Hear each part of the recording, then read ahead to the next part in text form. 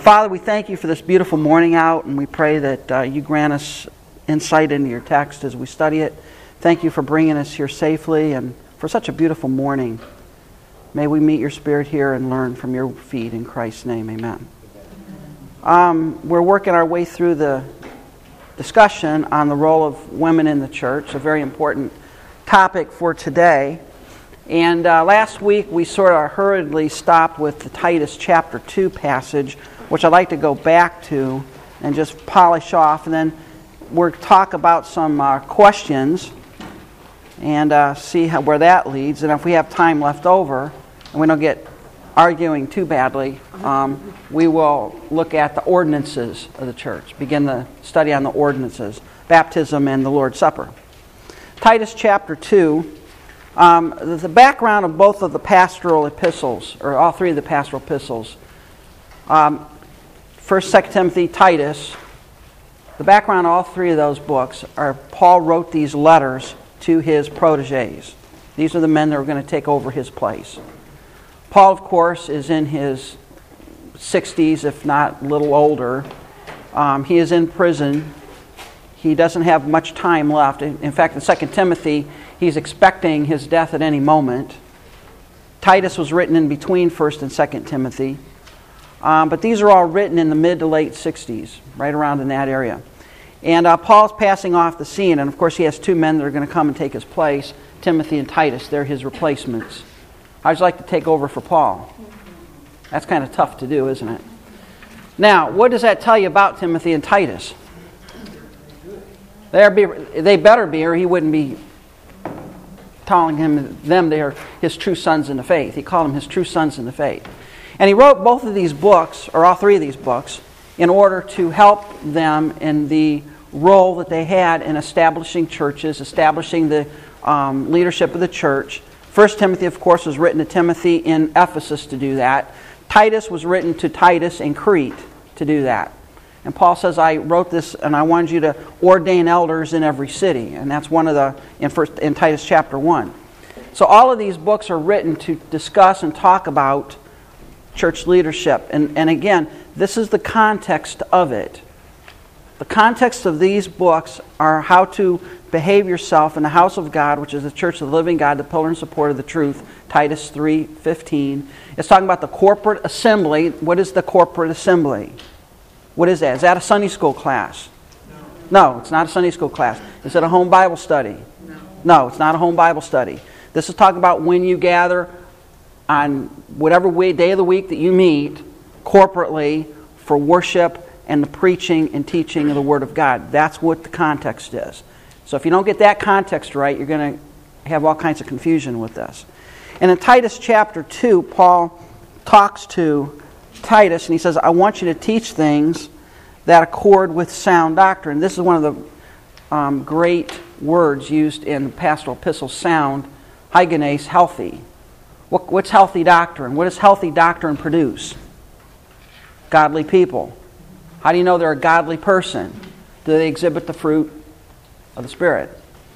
Do they exhibit faith? Do they exhibit love? Do they exhibit sound character? Do they exhibit the virtues of the Christian faith? That's sound doctrine. So if you look at a church and you've got people in there that are spiritual basket cases, what kind of doctrine do you think is being taught? Possibly. Not the right stuff. Not the right doctrine. It's always important to have that. And then he says, here's what that means, Titus. Older men are to be sober-minded. Who's the older man? In that context, in that day, who would be the older men? Mature. The mature men. They would be in their 50s, 60s, somewhere around in there. All right? Now, I think it's talking about older, as in chronological age older. I want the older men. Now, there is a connection to spiritual maturity, right? Or there should be. All right? But an older man here would not be someone who's in there who's 25. It'd be someone who is elderly. Someone who is probably in the grandparenting years. All right? Is what we would be talking about. They're past the point of raising their own children. They're now looking to the second generation, to their grandchildren. Same thing with older women here, by the way. And older men are to be sober-minded, dignified, self-controlled, sound in faith, in love, and in steadfastness. From 20,000 feet, how's the older man supposed to act? Mature. Spiritual maturity, right? The older men are not to be all over the map when it comes to spiritual issues. They're to exhibit some kind of, I want to call it gravitas. We've talked about that word gravitas. They're to be sober-minded. They're to be serious about things. Doesn't mean they can't have fun. That's not what Paul is saying, where if you get to be an older man, you got to look pickled. That's not what he's talking about. You can have a good time. You can enjoy life. But older men have a tendency to see things a little differently. Why? Because they've been down the road a bit. You know, when you're a younger man, you think nothing is going to happen, and you know you got the world by the tail. And you know, I'm getting to the point now where I'm drifting into the older man area here. I've got parents who are not going to be here much longer. You know, it used to be I went to the funerals of my great aunts and great uncles and grandparents. Now it's my aunts and uncles and parents, and before long it's going to be me. And that alters the way you view life. You realize you're running out of time. You know, I'm 51. In 29 years I'm going to be 80. Most people don't live to be 80. I don't know if I'll be around. I hope so, you know. That's all right. On the way back from Europe, the stewardess commented on Donna being my daughter, which made her day. All right. They want to know how my daughter was doing. I said, "What daughter?" She's my wife. She's older than me. No, she's not. She cleans out when she goes into those, you know, like to Cedar Point and have guess your age. Oh, she walks away with the loot, I'll tell you. But what's the point here? Older men are to be mature. They're to exhibit maturity. And then he says, what about younger or older women?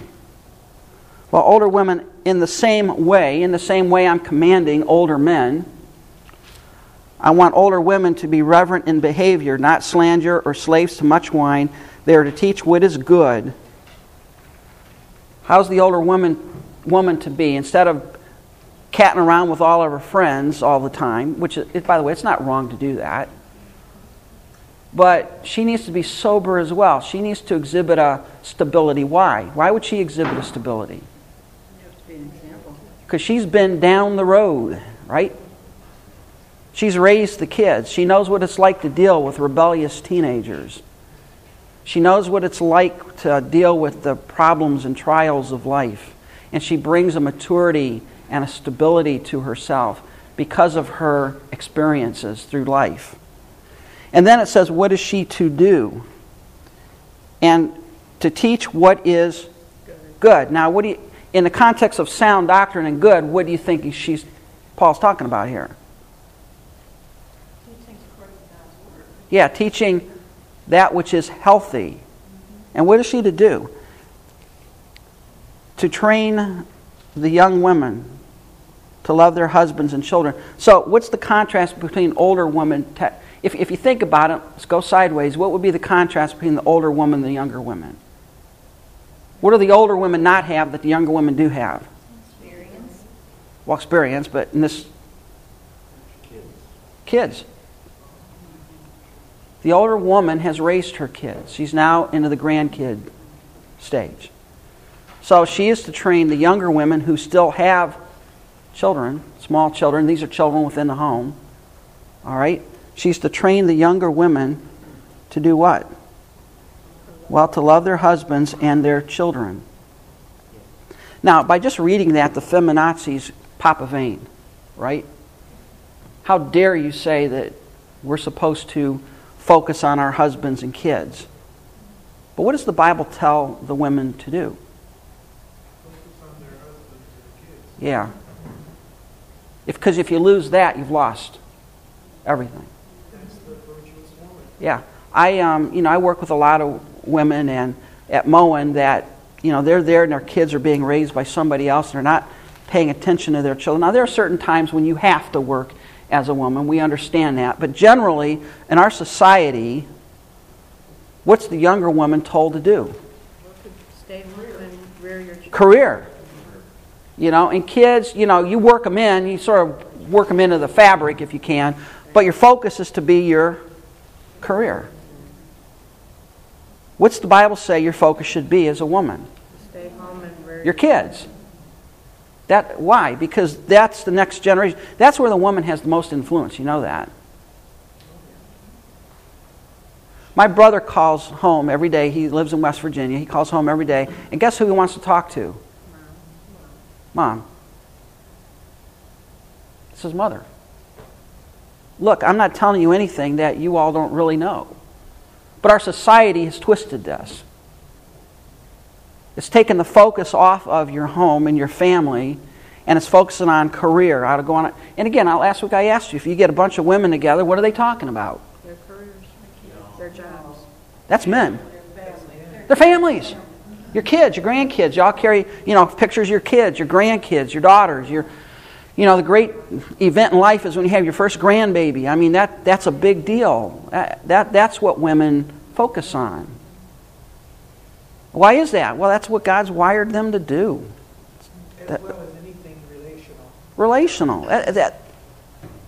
You could drop a man off, like with Tom Hanks off with Wilson out in the middle of the island, and he'll make it. Now you drop a woman off, she goes stark raving mad because there's nobody to talk to. Women need that. She would make 2 or 3 Wilsons.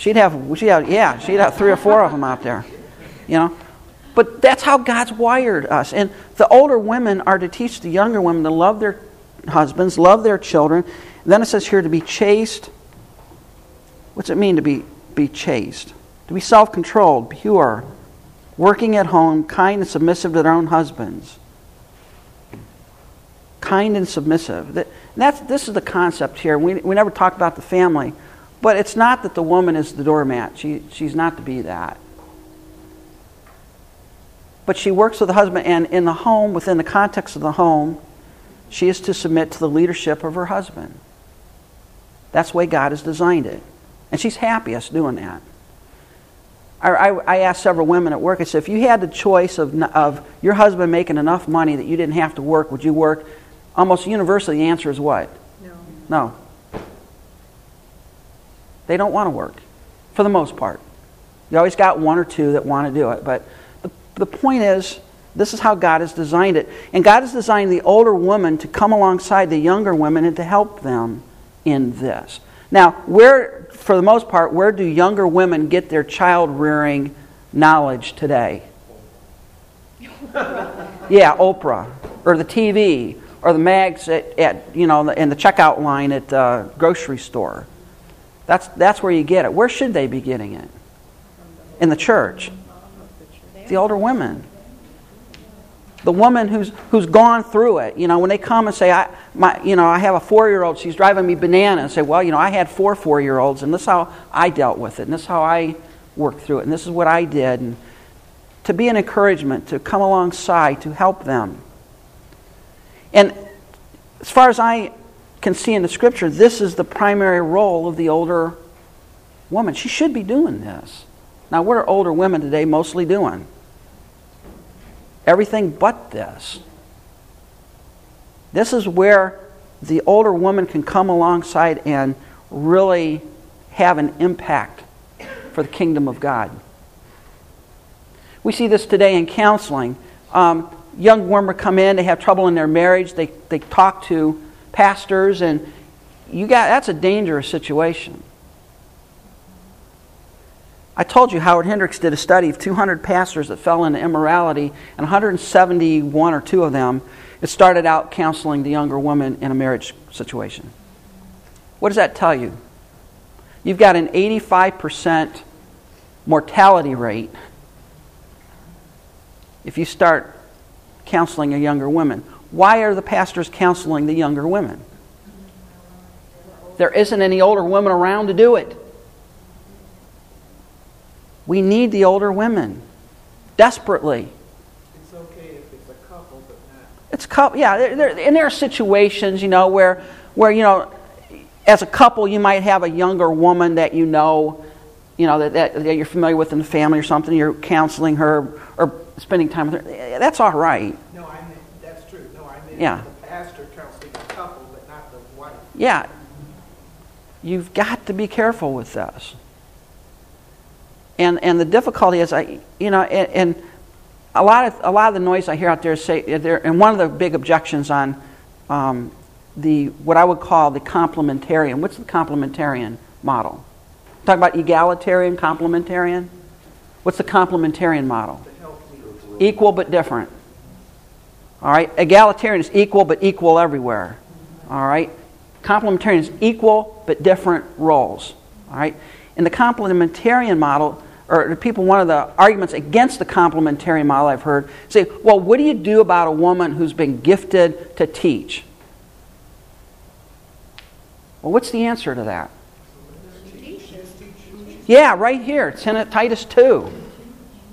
She has a forum to do that. And she has a forum, by the way, let me explain it this way. She has a forum that only she can do well at. Men can't do this. Do you understand that? I do not relate to younger women with problems with their kids. I don't relate. Oh, I can tell what the Bible says, but I don't relate. I can't relate. But as an older woman, you can relate. And boy, I tell you, God has handed it to you on a silver platter. This role that you can do. And some say, well, what if God's gifted them to preach? Well, let's understand something. Did God gift them, or what God gift them to do something that He forbids? No brainer. No, He wouldn't. But God has gifted them to speak, and where can they best use that gift? With the proper audience. Have at it. Go for it. Do it. You went to the Beth Moore assembly or whatever. She's doing it. She's fulfilling her role. And that's what we desperately need. And it says here, why is this? Why are the older women to teach the younger women to do this? What's the purpose? Other than it being right, but what's the purpose given in this text? So that the Word of God may not be reviled. Right. What does that mean? That won't be perverted, disdained, changed, whatever. Yeah. Lost. The idea there is that when we as Christians display a stable, solid, healthy family life, what does that tell the world? The Christianity works. The Creator's right. But when you see a family that's completely dysfunctional, the mom's off at her career, the kids are on drugs, the daughter's running around with her boyfriend, the husband's nowhere to be seen, what does that tell the world? Christianity doesn't work. You're no better than we are. Do you understand that this is evangelistic? In a sense? When you can show the world that you have a stable, healthy, your kids are not on drugs, they're stable. That doesn't mean that one kid's always going to turn right. We understand that. But generally, if you raise your kids right, generally, what's going to happen? Generally. They'll turn out right. They'll turn out right. There's always one that doesn't. I know there's the exceptions. But this is what makes the Word of God shine.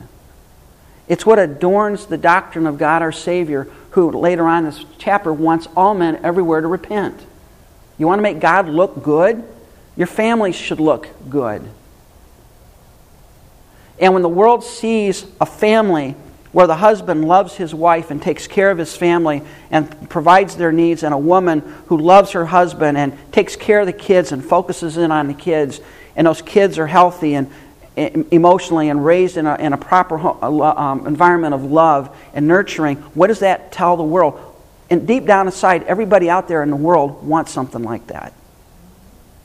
You realize that? Deep down inside, when you take away all of stuff that they've been told, what do people really want? What do women really want? Do they want a husband that hates them or loves them? Loves them. Right. Do they want kids that are decent and well-behaved and normal, or do they want wrecks? This is the way you do it. You know, I'm beating this horse to death, but If there's a woman in the class that feels a tug in her heart, she can call me about the Titus. she's starting the Titus team. She's starting that. You need to, you know, this is an opportunity for you to use your God-given gifts to minister and to strengthen the church. And why does Satan attack the family so much? Because if he can destroy the family, he's won. You understand that? If you can destroy the family, you've won. So this is where Paul says the older women are to come alongside and to help the younger women and help them with their kids and help them when they have trials and they're not sure who to talk to. That to be able to call an older woman who's gone down the path and have that woman pray with her and to help her and encourage her. It means all the difference in the world to many of these younger women. And what are the younger men to do? I want the younger men to be self-controlled. Show yourselves in all respects to be a model of good works, and in your teaching show integrity, dignity, and sound speech that cannot be condemned, so an opponent may be put to shame, having nothing evil to say about you. What's the younger man to do? He's to focus on his doctrine, to be self-controlled. What's the great danger of being a young man? No discipline. You're to be disciplined. You're to show self-control. You're to be sound. What does it mean sound? Healthy in your speech. Why? So when you speak, somebody says, well, you know, he just blows his mouth off. He doesn't know what he's saying. Sound speech that can't be condemned. Why is this? So that the Word of God is not blasphemed. Slaves, verse 9, are to be submissive to their own masters in everything. They are to be well-pleasing, not argumentative, not pilfering, but showing all good faith. Listen, so that in everything they may adorn the doctrine of God, our Savior. Why is it that you're to be a good employee? To adorn the doctrine of God, your Savior. How can you say that God changes lives if you're a bad employee? You're late all the time. You don't do your work right. You goof off at work. Is that showing the world what a godly Christian is? No. And why is it that all of these people are to do this? Well, so that the Word of God can be adorned. That you would adorn the teaching, the doctrine of God our Savior. Why? Why do you want to adorn that? And what does it mean to adorn something? When I adorn something, what am I doing? To make it beautiful, to dress it up, to make it attractive.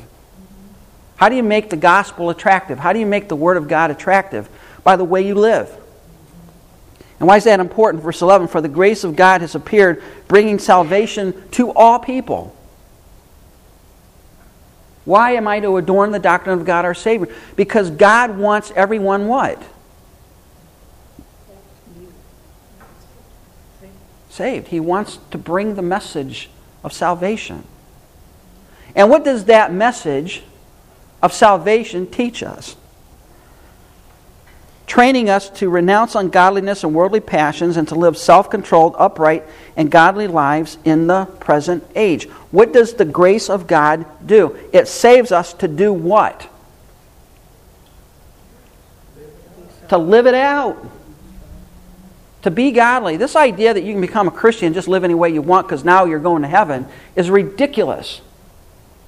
It's crazy. It's nuts. It's not even taught in the Bible. You work it out. And of course, I don't see the halo or the E on your forehead, but I'll tell you what, I can observe your life. And Paul is saying here, if your life doesn't match up, you better go back and ask yourself, did I have the real thing? Why do I want to adorn the doctrine of God our Savior? Because God wants everybody, everywhere to repent, and that repentance produces a life of godliness and righteousness, and it works its way out in the way you live and the way you treat other people. Well, we were created to glorify God. Glorify means To adorn. to adorn, to give a correct estimate of. To make look good. Yeah. Waiting for the blessed hope, the appearing of the glory of our great God and Savior, Jesus Christ. What else does this gospel do? It makes us look forward to the coming of our Lord, listen, who gave himself for us to redeem us from all lawlessness and to purify for himself a people for his own possession or zealous for good works. What does salvation produce? Good works, godly people, healthy doctrine, healthy families, good relationships. It works its way out in the way you live. And then what does he tell Timothy? I want you to declare these things, exhort them, rebuke with all authority, let no one ignore you. Timothy, you tell them this and don't let them ignore it. Don't let them blow you off. This is what we're to do.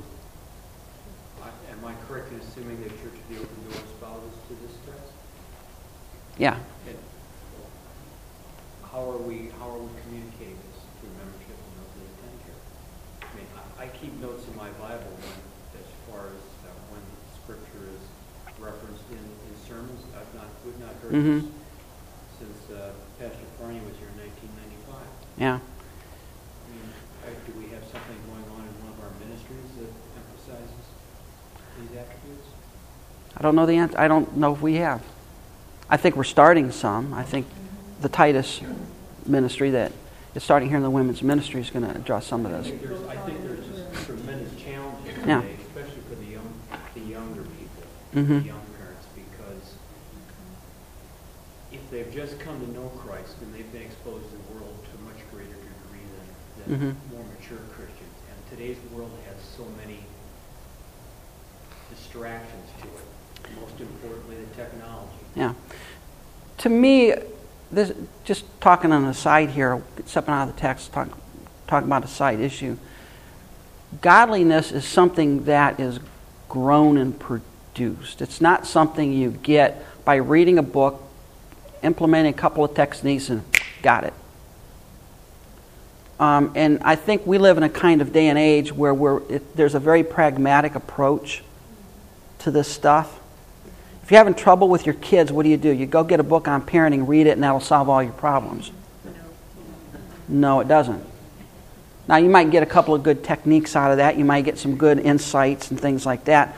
But then what do you have to do? You have to put those principles into practice. And it takes time. It's something that doesn't come in overnight. And we live in a day and age, where if you want something to eat, you throw the thing in the microwave, you push the button, and 3 minutes later, you got a hot meal. Well, you know what? It doesn't work that way when it comes to spiritual things. It's all about relationship, right? It's about relationship. You can't have quality time unless you have quantity. You have quantity. How is it that a younger woman, according to this passage, how is it that a younger woman learns to love her children, love her husband, be self-controlled, to keep her home? How does she learn to do that? She reads a book? No, you're making an example. Her mother or She is with older women who pour their lives into her over a period of time. How is it that the younger men learn to be self-controlled, to be sound in their speech? They read a book? No, it's practice. We live in an age where you want to read a book. We got our bookstore full of books with all these little techniques. Just do this and it'll solve your problem. Do that and your kids will love you. And all. Look, it doesn't operate that way. It takes an investment of time and energy and prayer over the long haul. All right? And I think we short-circuit that. And we become disheartened because, a woman says, well, I've been struggling with my child now for 6 months and it's not working out. I give up. You got to keep at it. I'm sorry. It takes time. And that's why we need to what? Encourage and admonish one another. That's part of the body life, to come alongside and to help other people who are struggling with things. That's what it means to grow up and be mature and to be stable and to help other people reach that level of maturity. Two things. First, I just need some clarification explanation. I found your question interesting. Are you referring your question to all the points up there, or was it a particular verse? In general, right? That's what I thought. Titus 2, 1 through 15. Mm-hmm. Again, I've not heard it out of the pulpit in 15 years. Yeah. Okay. I don't think we've had a series on the pastoral epistles. And the other thing was Satan, the world, under his control, after all, he's the God of it, wants us to feel stupid, nerdish, out of touchish, all that stuff, when we are exhibiting some of these qualities at any given point in time. And sometimes, if we're not yet at a point of maturity that we ought to be, we feel so like maybe we are out of touch, and we end up maybe, I don't know, saying something or acting in a certain way that really isn't what we want to do, but we want to be with it or cool or accepted. And experience has taught me that when I've allowed that to happen on this or that occasion, it immediately surprises them, or they get shocked, or they get disappointed, or they get let down. And they really want to be able to see somebody who's strong enough to stand up under the little ridicule or the little put downs, so that somewhere thereafter they will come back and say, "You're the real thing." Yeah. You know. And that's the thing. When we reach a level of in our spiritual life where we do exhibit stability and maturity in that, people want that. They really do. Yeah. They just don't want to believe that you got to do it the Bible way. They want to do it some other psychological, mumbo jumbo way. They don't want to do it what the Scripture says. But we've got the book. This is the user manual on life. This tells you how to work it. And when we do this, we have functional families, not dysfunctional families. Doesn't mean you have error-free or problem-free families, but you have the principles to work through it.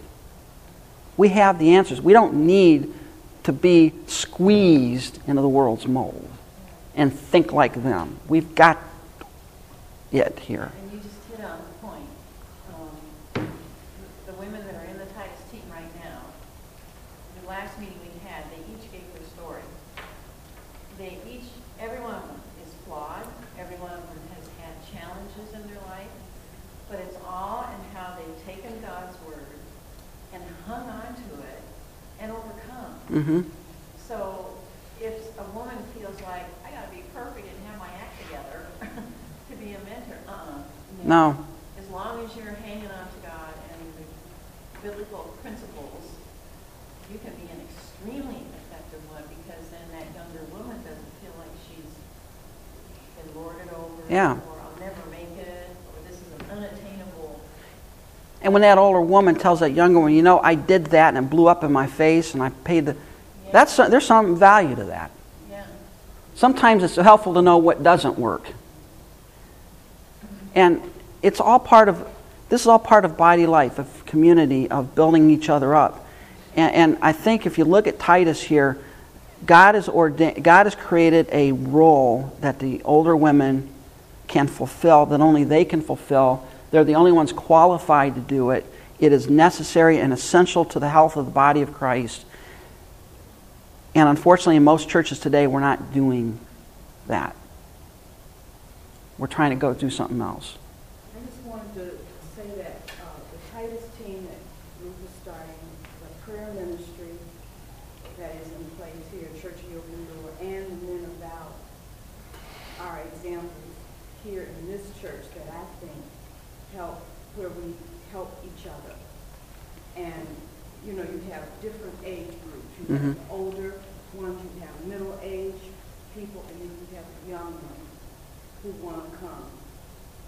And I think it works. Yeah. I think that's what's working here in Church of the Open Door. The point is, if you do it God's way, it works. If you do it your way, all bets are off. All bets are off. Another ministry that helps is the Wildflowers. Yeah. We go to the Mm-hmm. Teach the girls Bible, through the Bible, for girls in the detention home. Yeah, because you look at what they're being taught out in the world, their brains are scrambled. Their role models are people that you have no business hanging around with. And yet, in the church, we're dropping the ball on this, I think. And I would hope that this would be a call to people to come back to, hey, let's do it let's try the Bible's way and let's see if that works.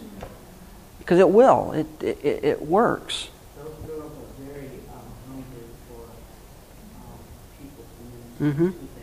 Yeah. And now that certain ministries are being named, I think that's also true of at least, I don't know any life group except the one I'm in, but at least that one is definitely building each other up. Yeah. You know. And again, it's not that you're perfect, but it's that you've share your experiences and help someone who's less experienced than you are. I think there's little cells, Yeah. little ministries that are accomplishing this. Mm-hmm. And he's probably right in that it hasn't been. I don't think there's been a church push Yeah. in this area, but there are ministries that are doing this. Here and there. Yeah.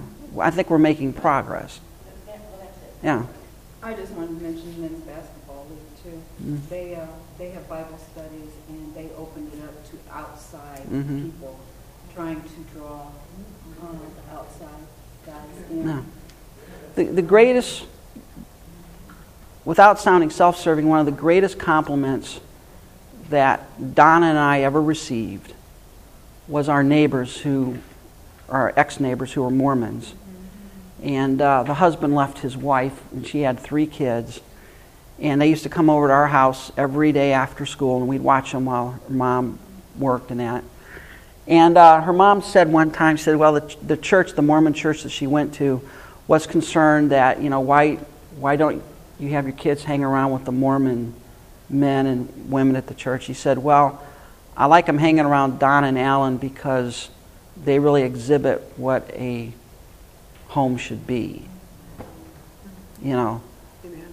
And folks, people are watching you. We are when nobody's looking. And when they see a home where the husband loves his wife, the wife loves her husband, they love their kids, the kids are stable, they're disciplined, they're taken care of, they're not running amok. And when they do get into trouble, they're dealt with. That shows the world that the stuff works. And the world wants it. Deep down inside, the world wants what we have. They just don't want to pay the price for it, but they want it. So let's show them what it's like and adorn the doctrine of God, our Savior. As a church and a home, just like Sir Valeria is next week, and last year, people downtown were just shocked to see our teenagers out there picking up cigarettes Mhm. on Broad Street. So I think we do display that, we have really good kids. They have to have been taught somehow. Yeah. Adorn the doctrine of God, our Savior. So what is Titus 2? I was going to try to get in the ordinances. It's not going to work this today, but we'll finish this up, all right? What does Titus 2 tell us in this regard? Well, God has designed various roles for men and women in the church. Each of these roles has differing responsibilities. The key word is role. That's the key word. Just as in a marriage, the husband and wife are equally valuable before God, they're equally valued by God, there's no difference of equality or importance between them. Nevertheless, God has ordained different roles within the family. So also in the church. Yes, men and women are absolutely equal before God, but God has designed different roles. That's all it is referring to. That is God's pattern. And by the way, when you violate that pattern, you're violating God's pattern for marriage, for the church, for the family. And whenever you violate God's pattern, what happens? Doesn't work. Doesn't work out. Just there's consequences to it. When each group within the church, older men, older women, and younger women, fulfill their role, then what is it? The Word of God is not blasphemed. and the testimony of the church is untarnished? Do you want the testimony of the church untarnished? See, here's the other thing to understand. We represent Christ beyond ourselves. And when we portray ourselves as losers to the world, what does that tell them about Christ? Well, he's no better than what I got. I'll stick with what I have. But when they see a distinct difference between us and they see stability and maturity and self-control and all of that kind of stuff, it attracts them to the message that we preach and proclaim and to the Savior that we love. So let's attract them instead of chasing them away. What are older women given? They have been given the responsibility. Notice what I said here? What's the operative word? Responsibility. No one else can do that. The pastor can't do that. Younger men can't do that. Only older women can do that. To teach younger women regarding their role within marriage and society. Instead of being commanded to keep silence, older women are not only allowed but even commanded to teach younger women. They're not given the role of teaching older men or younger men, but they are told to teach younger women. Do that. That's what Paul's telling them to do. I don't know how else you get around the clear command here. Younger women find their role as being that of a godly wife and mother. Instead of seeking prominence outside the home, they find their number one calling as that of the home. What does a woman really focus in on? Her home. I know that from experience. I live with a woman. And every time somebody comes over, she spends a week cleaning the house. Our house is already clean. She just wants to make sure it's really Yeah, clean. I got to clean out the cupboards. No one's looking in the cupboard. I have yet to have somebody come over to my house, open the cupboard, and look in it and try to... Wow, you don't clean the cupboard out. It's not been cleaned out for a week. I pick on her a little bit, but she just... Her focus is the home. What is a woman's focus? Look, go to the average bachelor pad and go into the pad of a single woman. What's the difference? Holy moly. Yeah, what's the difference? Pizza boxes all over the place and, garbage piling up. And the important thing for the bachelor pad is the TV, right? And the fridge. Now you go to a woman's apartment, and what is it? It's all nice, orderly, everything's put up, the colors match, Look, we laugh about that, but that's how God has wired all of this. And there's a certain joy that God has when we fulfill the roles that He's given us. They find their fulfillment. Women find their fulfillment in their families, in their home. That's where they find their greatest fulfillment. And the world today says, bag that, go out and get a career. Yeah, I'm sorry. The bad thing about that, too, is when women go out and get careers, they rob careers from men. Or they undermine a man's attitude. Well, if she doesn't like the way I'm doing it, let her go out and do it. And I think that's unfortunate. There's all kinds of nasty little things that work in, that fall in there. You're right. So let's ask some questions. These are some objections that people raise, and we're going to finish our time discussing these, talking about them. And if we finish early, don't get used to it, all right? Yeah. One of the objections, well, what about Phoebe? Who's Phoebe? Well, look at Romans chapter 16. All right. Romans chapter 16. Verse 1.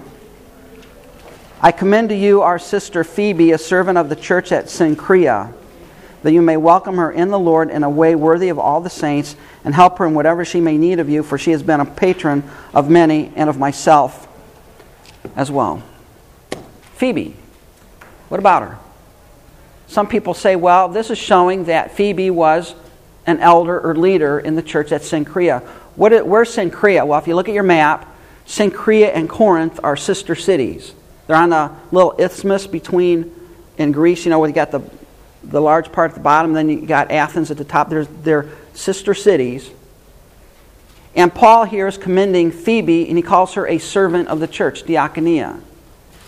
And so the egalitarian folks run to this verse and say, this proves that Phoebe was a prominent leader in the early church. Because she's called a servant of the church. Paul is commending her to the Roman church. And evidently she was the bearer of the Roman letter. She's the one that actually took this letter that Paul had penned and took it back to Rome. And so what they want to do is they want to build the case that Phoebe was at best, or at worst, just a leader. At best, she's one of the elders or prominent leaders in the church at Corinth. All right. Well, if we just look at this passage, is that borne out? Is that borne out? Well, I don't believe it is. Let me give you some of the reasons for it. When you look at servant, diakonia, there's no feminine form of this. It's just servant. What is a servant in those days? They were just someone who did something. Were there women in the church that were servants? Yeah. We even talked about them in Titus, right? Women deacons, deaconesses. So, of course there were. And in fact, in Philippians, what did Paul say? I beseech Euodia and Syntyche to get along. Why? They've worked with me in the ministry. Is there a role for women in the ministry? Well, yeah, we just talked about that in Titus, right? There's certainly a role for women in the ministry. But that's it. There's a role for them. It doesn't say Phoebe is an elder. Again, there's no example of Phoebe being an elder. It doesn't say Phoebe was preaching. What did she do in this context? She took a letter from Rome, or from Corinth or Cenchrea to Rome. And she's called here, and this is interesting, she's called a patron. That's an interesting word. A patron. In those days, there were women, evidently wealthy women, who were called patrons.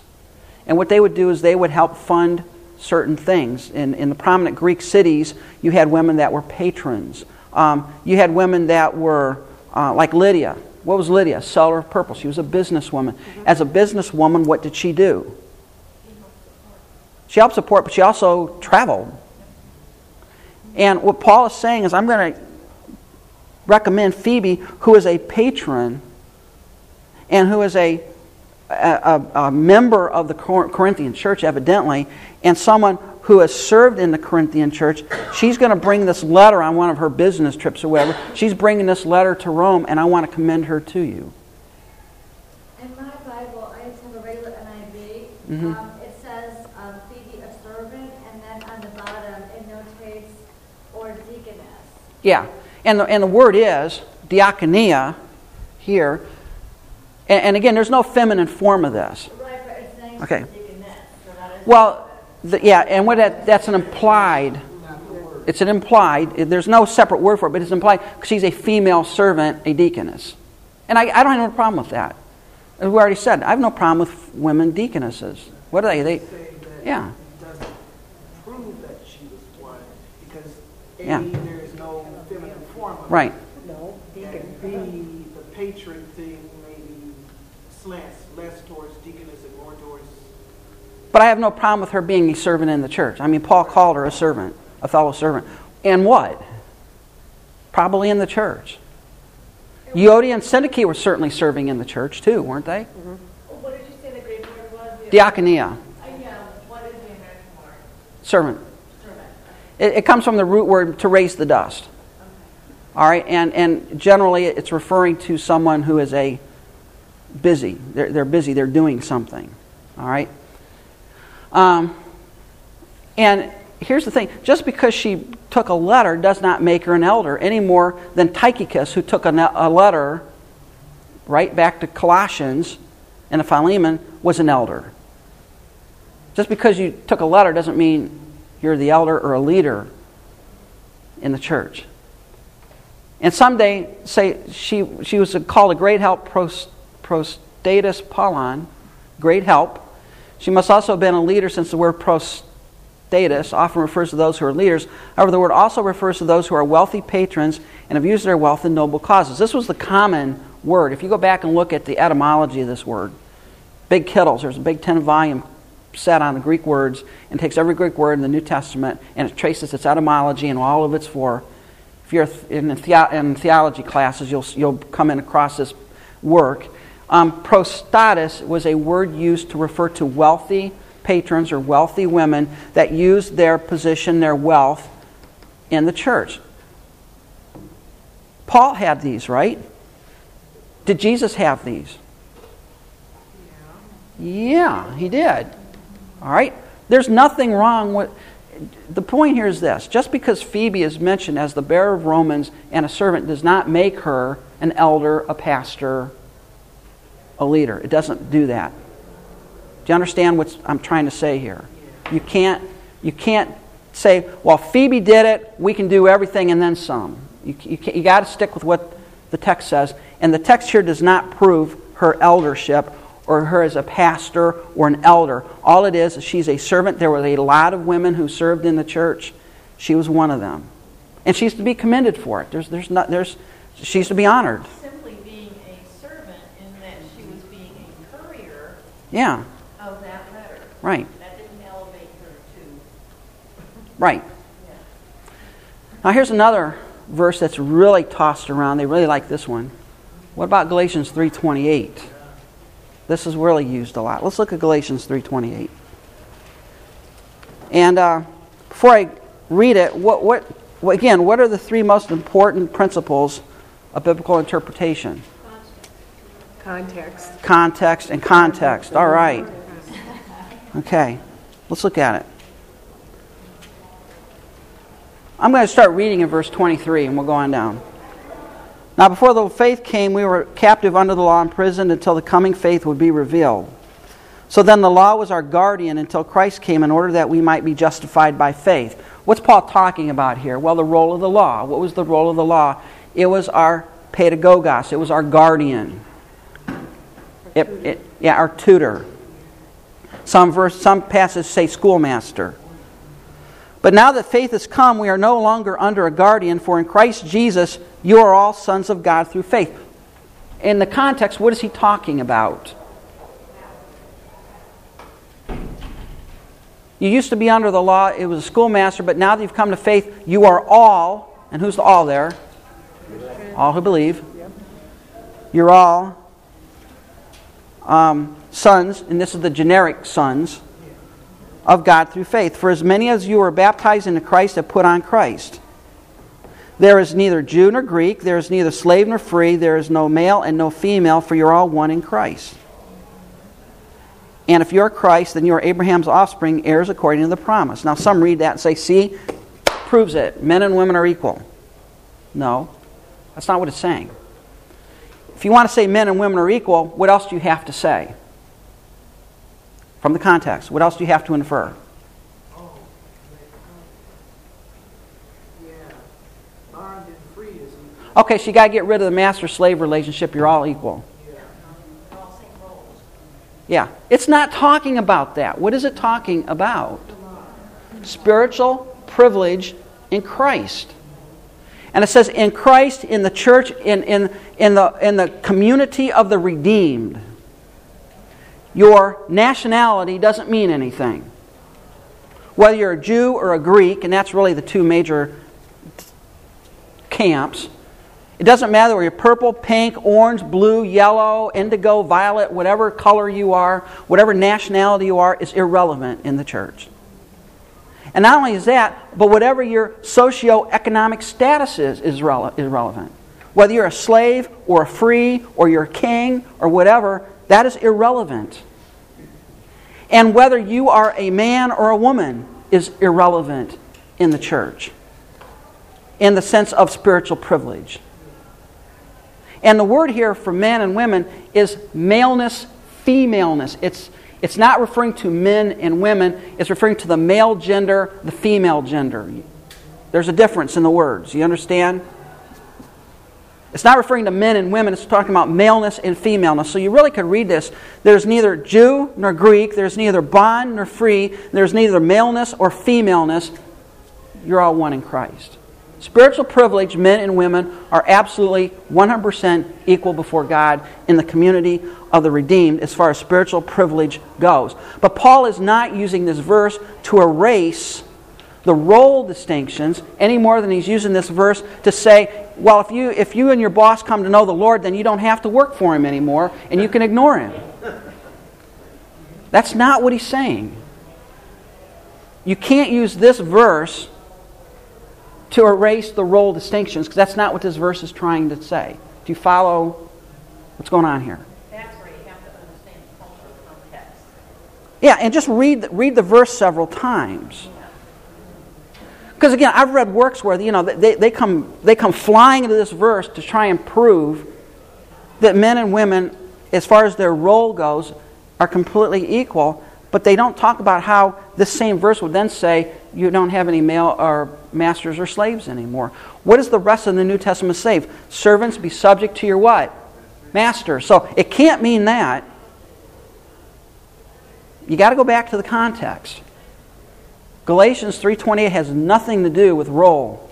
It has everything to do with spiritual privilege. And understand, in the community of the redeemed, God does not care what your nationality, your ethnic origin is. He doesn't care what your socioeconomic status is. And He doesn't care what your gender is. You're all equally saved. You're all equally redeemed. So that's what this verse is saying. It's not saying what others say it's saying. Does that make sense? You understand it now? So don't let anybody go here and say, well, this is just talking about total equality. It's not. It's talking about total equality in the sense of spiritual privilege, but not in terms of role. So here's questions. And we'll see how we do here. What about women elders or pastors? All right. As I've studied the topic, I believe the Bible clearly teaches that the elders of the church are to be men. You can't be a one-woman man and be a woman. Kind of hard to do that. Unless you go down a path I don't think you really want to go down. All right? The word anyone is in the masculine form and denotes a man. So the elder, the role of elder, pastor in the church is for men. It's gender specific. That is their role. All right? And there is no example, biblical or historical, of women elders in the early church. You don't see that. They're not there, ever. And the qualifications for elders listed in Titus 1:6-9, we again find the masculine pronouns used. He, his own household. All right? So what do we conclude about the role of the pastor, the elder? It is reserved for men. That is God's ordained role. All right? And women who usurp that role are outside the boundaries of God's prescriptions. So if you have a church where there's a woman pastor, you're in violation, I believe, of the Scripture. And that's why, for example, if I were to go up to Bill Hybels' church at Willow Creek, they are in violation of Timothy and Titus because they have a woman elder. You go to their main website, you've got Bill Hybels and you got some other woman who is an elder of the church.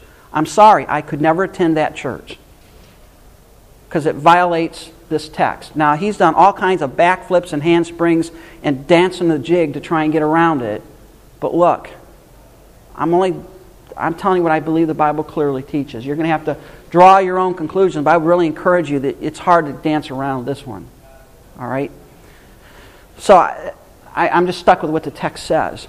So let's ask some other questions. Can a woman speak in church or in a Sunday school class small group setting? Sure. We're not gathered here to do corporate worship, are we? So this is not the forum. Titus and Timothy are not talking about our forum here or in a small group setting. It's not talking about that. That's not the context. The context here in this setting is that, yeah, we do share, we do talk, we do ask questions. There's nothing wrong with that.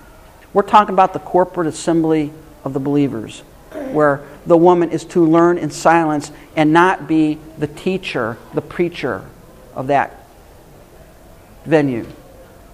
Should a woman give her testimony in church, such as a single female missionary would? If we had a church service and corporate assembly and a pastor is doing a interview with a missionary woman, could she speak in the context of that? Sure. Is she teaching the Word of God? No, she's giving her testimony. Right? There's nothing wrong with that. Now, I would have a problem if he invited her up to give the morning sermon. That's different. But to give a testimony, to share what God is doing on the mission field, in the context of being a single woman or a single missionary, or maybe her husband is not here, he's at a different church, and she is given a report, a missions report, there's no problem with that. I don't see an issue with that. Can a woman give some spiritual insight on a passage in a small group study? Sure, she's not leading it, teaching it. She can give us insights. She can share what God told her in this passage. And that's not the prohibition here. The prohibition, corporate assembly, gathered together, that's not the context of a small group. Here's another one. Can a woman lead a conference for other women where men might be present?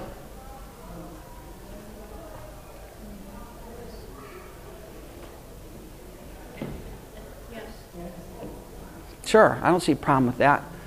What is the purpose for the conference? Women. If a man happens to show up, does she have to shut up and sit down because there's a man in the house? We had that happen at Bethmore. I mean, look, all right, that's a ridiculous stretch to me. Because, again, she's not in the context of corporate assembly Sunday morning. It's a different venue. All right? And if she's up there to teach, if she's doing a seminar for women or something like that, and a man happens to walk in the building, you can't have the alarms go off and her sit down until the man leaves. That's ridiculous. All right? I think that's stretching it. All right? I don't think that's what the passage is talking about here. So let's ask a question, and now I've left you 1 minute. 1 minute. Do you have questions? I worked this out. See, I know what I'm doing here. Down to the minute. Yeah. Corporate assembly. Corporate assembly.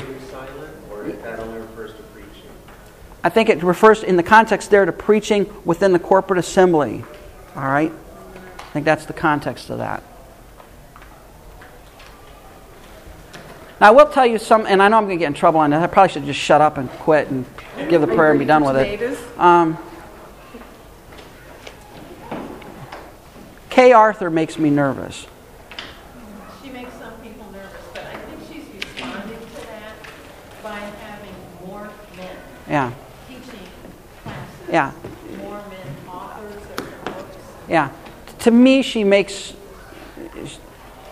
right up on the line. I'm a little nervous. That's me, all right? Well, my sister and her husband work for Word of Life. It's a very conservative organization, and they do not approve of precepts. Yeah. So when I get into discussion, because I teach it, so it's interesting.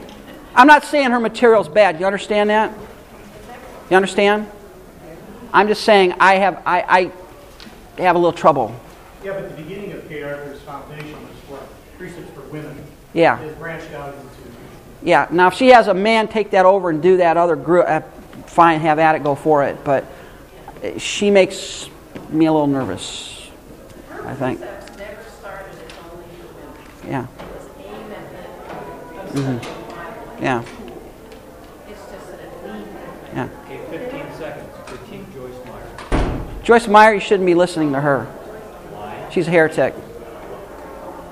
She's one of the word faith people that she needs to be avoided. All right? And I got 5 seconds left to close in prayer. And we're done with this. We're going to do ordinances next week. Then hopefully we'll start eschatology. Father, thank you for this day you've granted. And I pray that you would help us to ponder these truths and to think about them. Thank you so much for your word that clarifies so many things. And I pray that we would be parts of families that adorn the doctrine of God our Savior, that makes people look at what a normal Christian family should be and makes them want to be part of that and to know the God and Savior that we love and serve. And we just thank you for this day in Christ's name. Amen.